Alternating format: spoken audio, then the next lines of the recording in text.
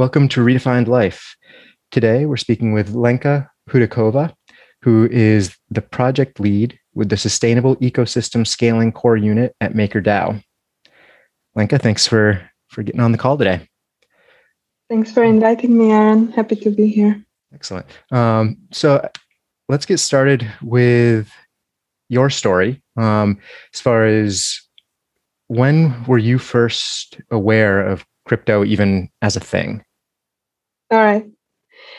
Well, I guess I have a good memory of that. I ended up going to open source days and I heard about this Tor network and Bitcoin in 2013. So I wasn't really at the early days, as you call it. But I was earlier on interested in open source through one of the courses. And then I found an opportunity to try and search a job in a Bitcoin startup because there was no Ethereum back then. So my first grown-up job was in 2014 in a Bitcoin startup that was dealing with payment processing and the brokerage style trading platform. And were you, go ahead. Yeah, sorry, I just wanted to add, I haven't changed industry since, so I'm there still. Wow. So you're, like you said, your grown-up jobs have all been in crypto.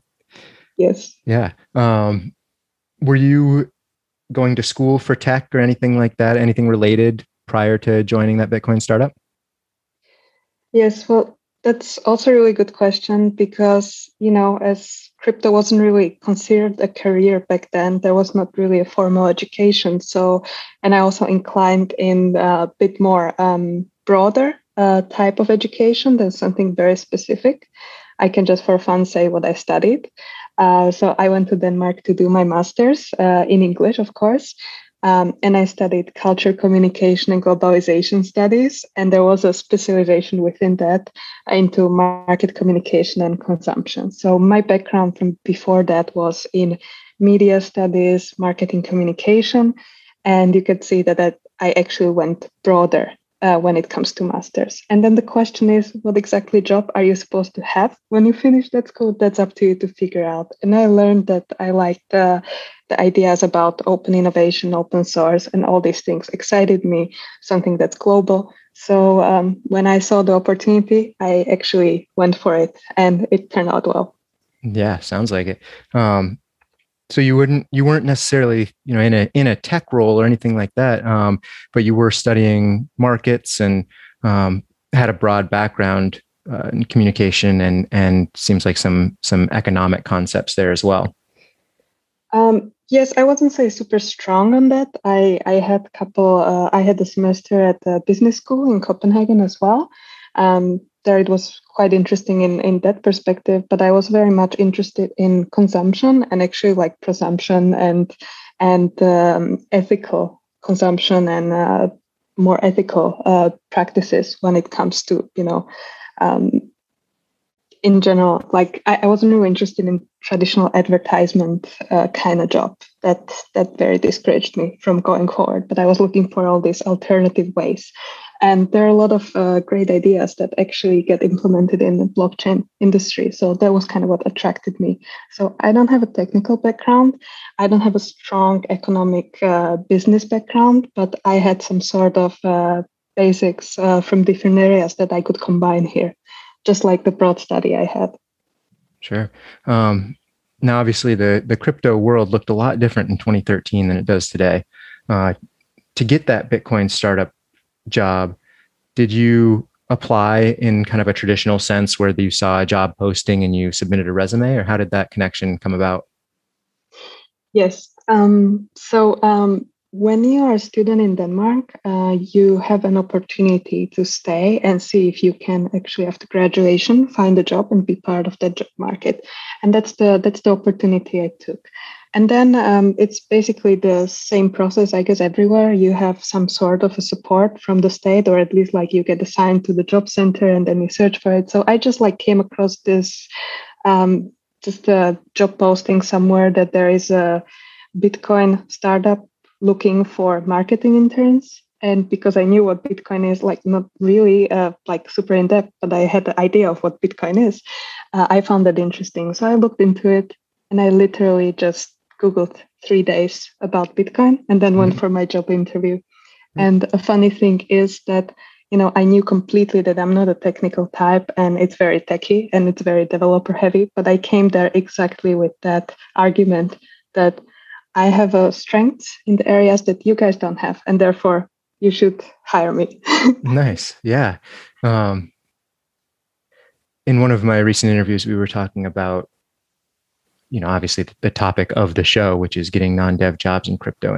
And some people, see the only option being to, go full into a existing crypto company, but often forget that, if you did some sort of hybrid where you took your existing job, and I know that this isn't what you did here, but, took your existing job and applied the benefits of blockchain technology, or you implemented using this technology in some way in your existing job, or, with a diverse or with a non-crypto background coming in, you're going to have a perspective that folks who have possibly even been in the space since, 2011, 2013, whenever it is, don't necessarily have, because you've got all this other experience. And so, yeah, those complementary skills and transferable skills and perspectives shouldn't necessarily disqualify somebody from one of these open roles, or at least they shouldn't disqualify themselves from it without giving it a shot to put their name in the mix. Absolutely. And one thing to keep in mind, that no one was born an expert.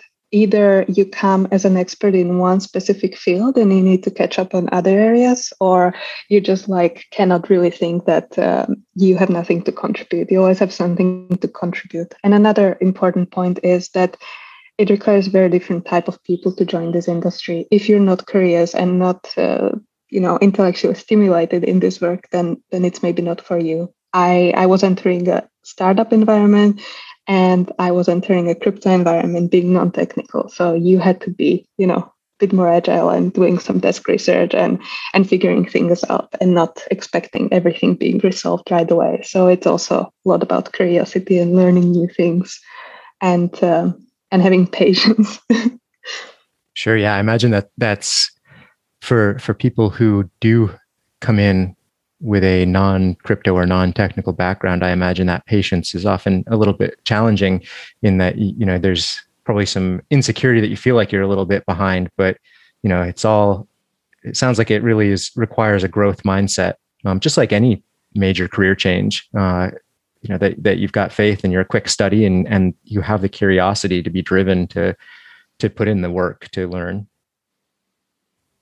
Absolutely. And then there's a lot of you might know a bunch of people who are extremely, let's say, that are extremely talented artists, but do not know how to sell themselves. And you might have the same issue here.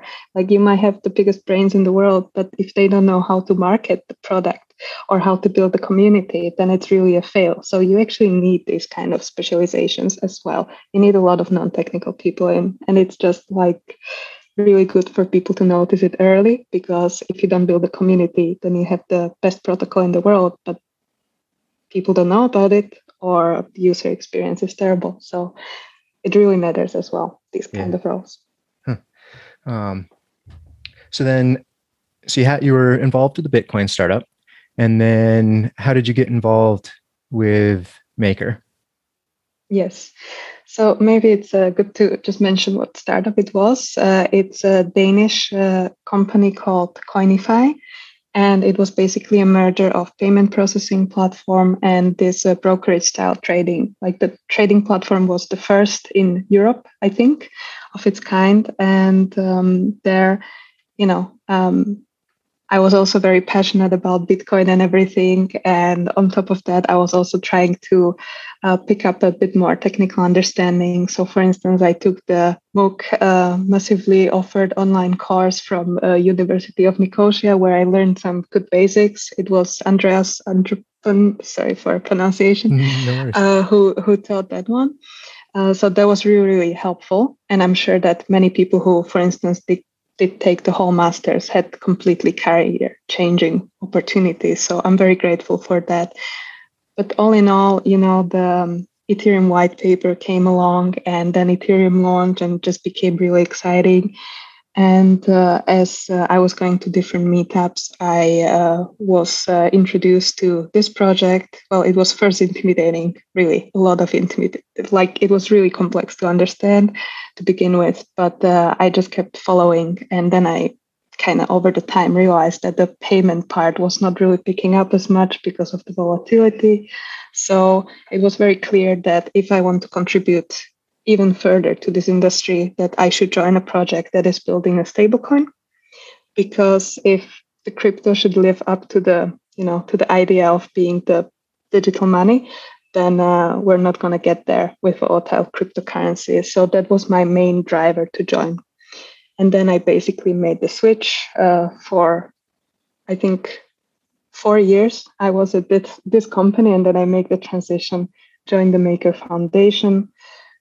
First as a community lead for Europe, where I was building community across the European region. I also traveled a lot for other events, and then naturally also online.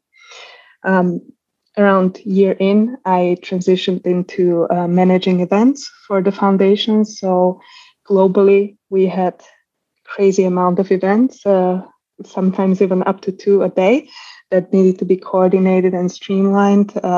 When I did a little review of how many events we were involved in since the day I started, sometimes in August 2018, then I arrived at number 600, which is pretty crazy. Wow. Until February this year or March. So yeah, it wasn't just organizing, say, like an annual conference or something like that. It's all kinds of involvement. Sometimes it's literally just coordinating a right speaker for that opportunity and making sure that everything's aligned. Sometimes it was hosting, sometimes it was partially hosting and collaborating with someone else. Many different ways. There were a lot of like in real life events before we turned into online events. So all kinds of event involvement. Sometimes even a booth at the major conference with a lot of planning. Sometimes DEF CON, etc. And so now you're with MakerDAO, right? So you're the sustainable ecosystem scaling core unit. Can you go into kind of the difference a little, just a high level overview of the difference between the Maker Foundation and MakerDAO, and a description of what the core units are? Absolutely. It's really good to understand the connection between MakerDAO and Maker Community and Maker Foundation. So I'll try my best. MakerDAO is a project that has a community around it, and part of this community is also Maker Foundation, which is basically an entity that was set up to bootstrap the DAO itself. And this function is being fulfilled. And the funds from the Maker Foundation, almost all remaining funds have been transferred to the community. And the foundation is winding down. I also stopped my work at the foundation. And when I was looking into what to do in the future, I decided I want to try and contribute to the DAO in a shape or form that I'm fit and relevant to.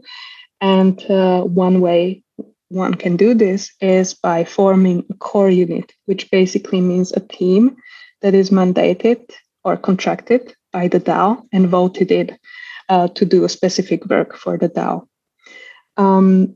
Also, one of the principles of MakerDAO was decentralization. So this is basically something that was expected in a long time and on the roadmap, and it's finally happening. So it's very exciting times. Now, instead of being employed by the Maker Foundation, I'm employed by the DAO, and I work for the Maker governance, for the people who make decisions on behalf of the protocol. And so the core units are these teams that are voted in by the DAO? Yes. Okay.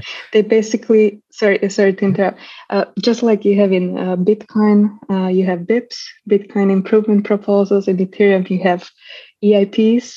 In Maker, we have MIPs, and basically there's a set of proposal framework for core units where you have 3 basically. To simplify it, 1 for the mandate that the team is trying to get in terms of what problem are they solving for the DAO. Second one, for who is the facilitator of this core unit, because you need to have an interaction between the core unit itself, where you have contributors who do the work, and on the other hand, the governance community, sort of a political kind of position. And thirdly, you need a budget for the work you are planning to do to be paid out from the protocol. And so how does the core unit get organized, and how do people get added to that core unit team? Well, that's a really good question, because I think many people arrive to being part of a core unit in different ways. But in general, I would think of people who have interest in participating into the project, who have skill set in one or another area, and who have a general fit to work together as a team. These people form a team, then they figure out who is the best to take which role. I mentioned the facilitator, then I mentioned the contributors. There are also in teams that have larger structure or require it for the type of work they're doing. There are also team leads who also try to organize work a little bit better within the core unit. So this is how they come together. And then it's general alignment on preparing these proposals, going through the governance process, going through the whole voting in part, and campaigning, of course. And then it's starting the work. And one thing that is really useful for people trying to form a core unit is actually put together a set of OKRs that they're trying to set to achieve, that also communicates it better with the community and with the voters. So you said that acronym was OKR? Yes, objective and key results, basically a transparent roadmap of what they're trying to achieve and how they're trying to do that, and when do they set these goals to be achieved. And that's the proposal for funding? That is not the proposal of funding. First you start with mandate and strategies, general strategies, how you get there. But it's really helpful when you form the team and when you are planning, when you're close to the launch of the core unit, actually starting the working, when you get voted in, when you receive the funds. Yeah. And it's really important to have something you can share, because transparency and accountability are very important aspects when it comes to being a core unit working for the DAO. Sure. How are the individual contributors, I guess, I don't know if salary is the right word, but how is the compensation kind of determined and figured? Is that core unit by core unit and part of the proposal, or is that, can you kind of just give a little more light onto that? Yes, I'd say it's very much up to the team itself, to the core unit themselves. And I guess there's a position of facilitator, or in some situations team lead. Sometimes you don't have only managerial positions here. Everyone has to do some sort of work. But I guess it's usually facilitator and team lead that kind of have these discussions with people who are interested to be part of a core unit, and have a discussion about what, to what extent will these people work on this project, and what is the compensation they're seeking for their work, and kind of finding alignment internally, and then proposing budgets as part of the MIPS, because you can propose a budget for first 3 months, and then send another proposal through the process again with updated budget. Sometimes you can account for more people you would need to hire, etc. But in general, first you seek alignment internally, and secondly, you share the budget in the proposal. Of course, you do not necessarily have to go into granularity of showing the individual salaries. Maybe you can just group them as a team if that is preferred. Sure. And then as far as, let's say somebody is interested in the vision and the values of MakerDAO, just as the example here, since it's the one that you're most familiar with. And what steps would they take to be considered a potential candidate for a core unit? Yes. Well, I don't want to say that we have like a one set of mission, vision, and values as of now, because as we decentralize, we also need to discuss and check in with each other and understand what we want to do. Equally, maybe one set doesn't do it, and maybe more people prefer to have more sets that are somehow aligned and still working for the protocol. But it is really useful for anyone considering joining MakerDAO in one or another form to actually visit the forum. Forum.makerdao.com is basically our forum built on discourse, where the community has a lot of different conversations, where the proposals are being posted. And it's very good to follow different topics or discussions. Secondary, we also have public calls where people can join and ask questions. We have a community development portal that also provides a lot of useful information. And we also have a lot of Discord servers that are popping up. For instance, our core unit has one. And equally, the OG communication platform is Rocket Chat for MakerDAO. So there are a lot of places where you can get a lot of sentiment and understand what conversations are important or are popular or which opinions are prevailing. And then you just come up with your own proposal. As the MIP set is structured now, you have first 1 month where you have a request for comment period, where you basically share your proposal and seek some feedback and discussion around it so that you can implement the changes as necessary. Then you have a month of formal submission when you cannot change the proposal, and then you're basically in the period where your proposal first is part of a inclusion poll, whether this monthly set of MIPS should be included in the monthly governance cycle. And then lastly, you confirm all these proposals that were included in the monthly MIP to be passing or not through executive vote.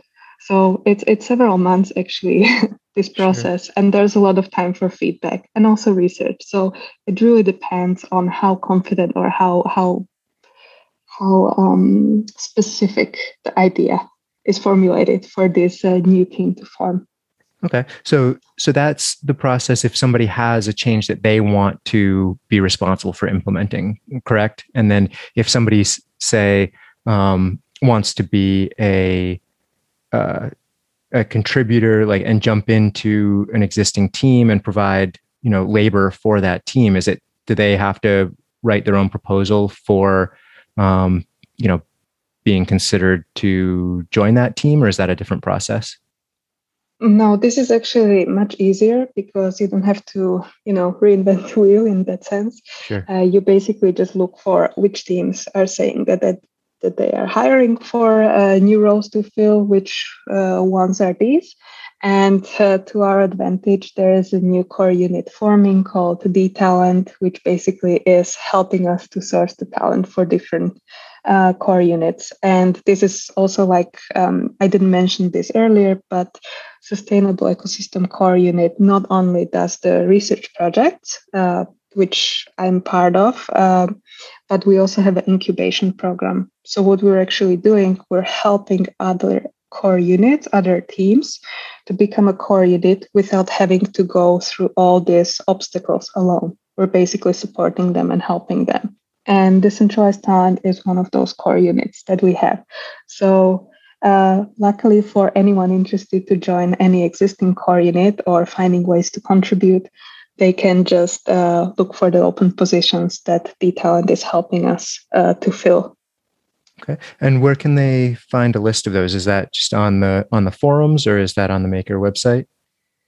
I think the talent is making their own website, and I'm not sure which stage it is in because everyone just have a work in progress pages as They're still forming. But I can share the link with you. Okay, great. Then people will be able to find that in the show notes. Mm-hmm. So I guess let's get into a little bit of the contrast between working for a DAO and more traditional employment. Recently, you had a couple of tweets that caught my attention and inspired me to connect with you to have this conversation. One of them, you said, working for a DAO is exciting and satisfying experience for those that dare and are eager to learn. And we kind of touched on that a little bit as far as the eager to learn part. What are some of the risks that inspired you to say that it's for those that dare? Yes. Well, let's start from this way. If you're looking for a new job and you have certain things you need to check off, and that is a salary at 9 to 5 job, then you should not bother. Because you right away are not the culture fit. But if you are up for, if you're passionate about the project you're joining or the mission of the core unit, and you are really open and interested and ready to find solutions to problems that are not solved yet, then that's really fitting. If you are seeking more traditional, structured, boxed type of work, then this is not for you. So that's first to say. Secondly, there is much more uncertainty that you have to deal with and be comfortable with. For instance, in our case, in SES, we proposed only 3 months budget, and we would need to make proposal for another 3 months. So regardless if you have a job contract or anything, you don't have 100% security that everything will be the same, let's say in a year. No one can guarantee anything. In that sense, you have to be more flexible. And if you have commitments that do not allow you to take this amount of risk or be comfortable with this amount of uncertainty, then it's also likely not the best fit for you. So those are like the two main things that might be a blocker for you if you don't care about the mission and if you cannot afford this uncertainty. And equally, DAOs are still very early. There are no set proven ways to function. So for instance, in our case, we are still figuring out which tools are best for us to use to solve some real world issues, because we still live in the real world and sometimes we need to plug into that legacy system, and so that we cooperate with other providers. For instance, Accountable is helping us with expensing and payrolls, etc. In US, I know that Opolis is doing it. So that's just a couple of examples. So on that front, you are still like dogfooding yourself. You're still experimenting with the best ways to execute or solve the problems for participants there. Okay, so yeah, there's the uncertainty just in what the job would look like, after 3 months, if there's going to be major changes there, let alone a year. And then you said that if somebody's looking for a 9 to 5, this is not it. So what is the day typical schedule like, if there even is a typical schedule? Yes, well, I would say it very much depends where the other people in your team are and how flexible they are.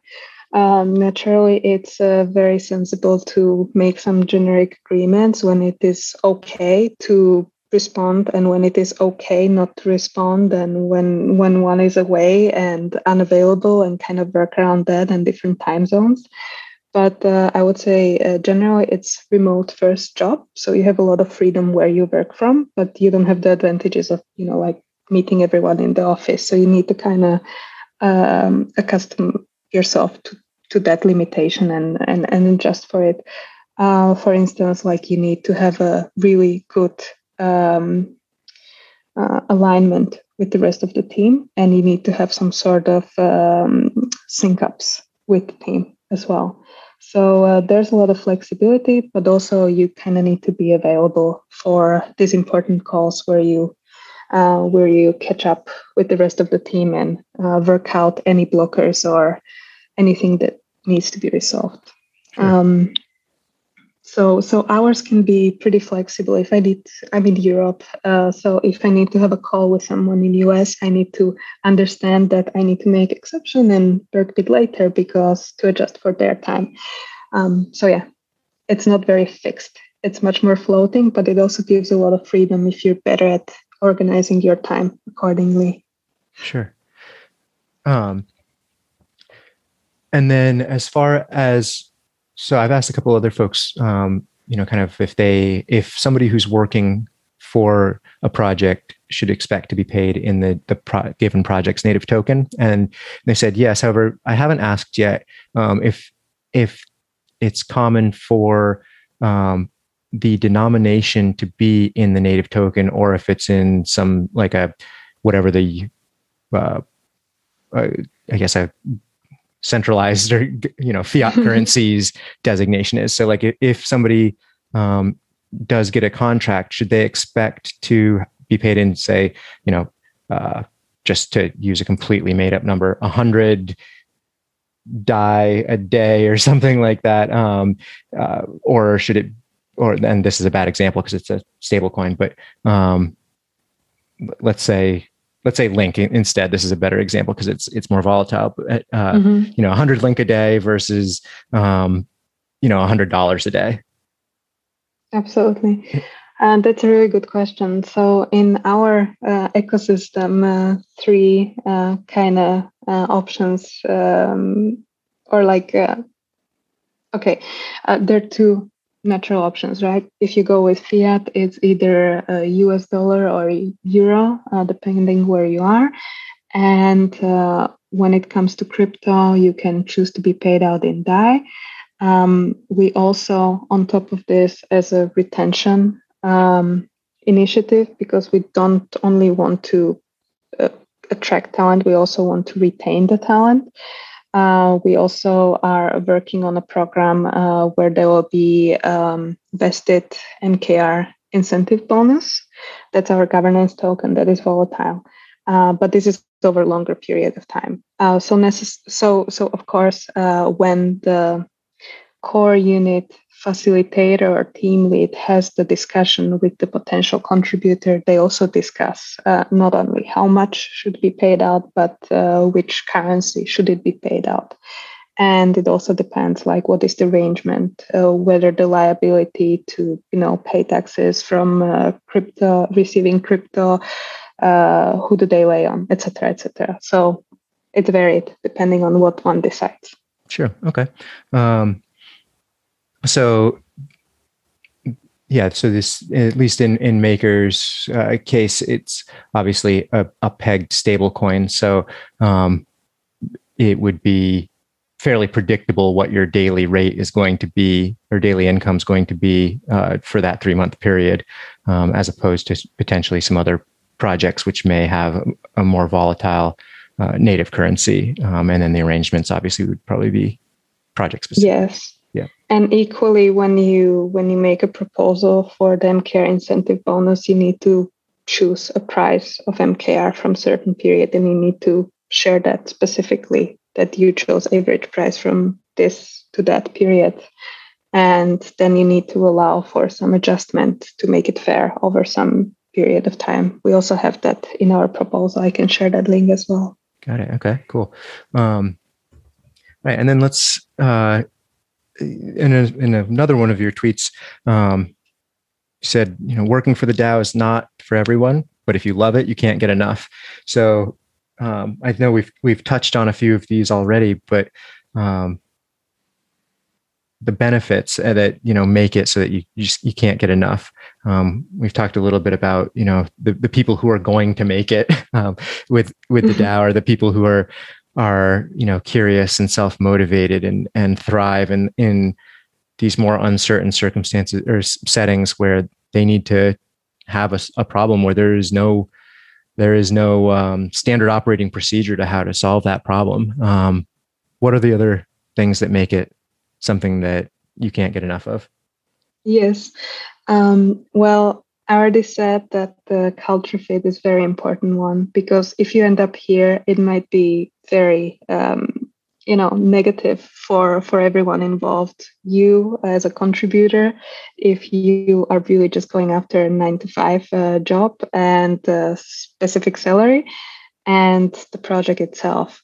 So you really need to have a drive. And honestly, I had to basically reinvent myself because I have been doing something completely different for the Maker Foundation. And then when I decided to join a core unit, I also had to reinvent the role that I'll be doing, the best fit I saw, what I find interesting. So I'm basically, again, out of my comfort zone, but I think the stuff I'm learning is very, very fascinating. And the people I get to talk to when we do the research are some of the brightest people. So I feel like it's really fun to dive into these specific topics that we're trying to address and resolve. So that's basically what I mean. And I guess like one thing to watch out for is like not to overdo it. Like you still need to manage your remote first job with flexible working hours. So you also remember to take time off because it can be just way too exciting. So that's also another thing to keep in mind. Yeah, it sounds like a good problem to have, however, a very real one that, if not managed properly, can ultimately make it a poor fit if the self-control or discipline isn't there to make sure you recharge. Yes.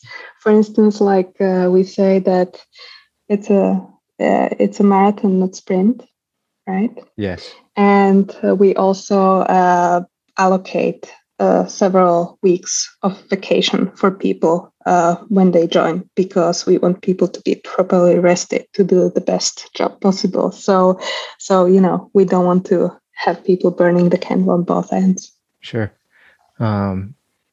So we've got a couple minutes left here, and just wanted to give you an opportunity.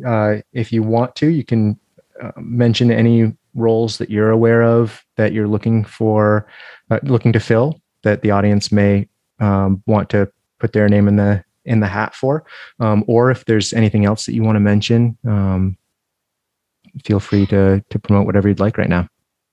I'm sure I'm going to forget a bunch of stuff. So Sure. right now in our team, so the project that I'm working on is called X-Ray, and we're looking into talent onboarding and retention. And one of the goals is to build a data-driven model that will help us assess the bottlenecks that are along the way for the talent joining. And we are looking for a data analyst to join us. We're already in the interview process, but if anyone hears this, then I really appreciate you check out the role. I'm happy to share the link. Equally, I'll share the open positions from the talent core unit that are helping to fill openings for other core units at MakerDAO. And all in all, it doesn't matter if you end up working for Maker, because I think just the topic of making that transition from traditional corporate jobs to crypto I'm very passionate about this. So I really hope that more people will be curious about this, will explore this, and will have lesser anxieties about it the more they hear about it. So I'm very, very happy about you finding me over my tweets and people finding my LinkedIn post and reaching out to me, asking me questions. So if anyone have those, I'm really happy to answer those and hopefully help them figure some specific concerns or share some information with them. And I also want to give a shout out to a lot of cool initiatives that are popping up, because I tend to have very few female colleagues and I would love to have more.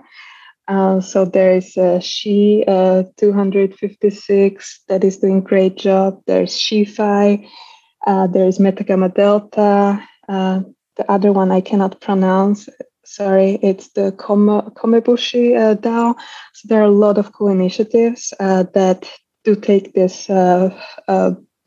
this diversity aspect very important, but they're not necessarily, shaming men for being in the space and crowding it here. They're more like trying to build an equal platform for everyone that is friendly and welcoming. So I really, really hope that more people from diverse communities and backgrounds join us, and also parts of the world that couldn't before, because now it's really possible to join this space from wherever you are, as long as you have okay internet connection. It's really empowering in that sense. So I really hope that anyone who hears us here doesn't necessarily have a tech background and doesn't feel like they know anyone, just reach out. I'm happy to make introductions. Excellent. All right. Well, thank you so much for taking the time to have this conversation. Definitely helped illuminate a lot of the questions that I had, and I think this will be really, really helpful for anybody who listens to it. Thank you, Aaron. It was really fun to talk about this. I still don't get enough, so thanks so much for having me, and happy to answer any questions from anyone who heard this. Very good. Yeah. So the links that we mentioned throughout this conversation will all be in the show notes, as well as Lenka's contact, for Twitter, and I know you mentioned LinkedIn, and anywhere else that you'd like to have people connect with you. That'll all be in the show notes, so people can find that there. And with that, we'll sign off. Thank you very much. Thank you.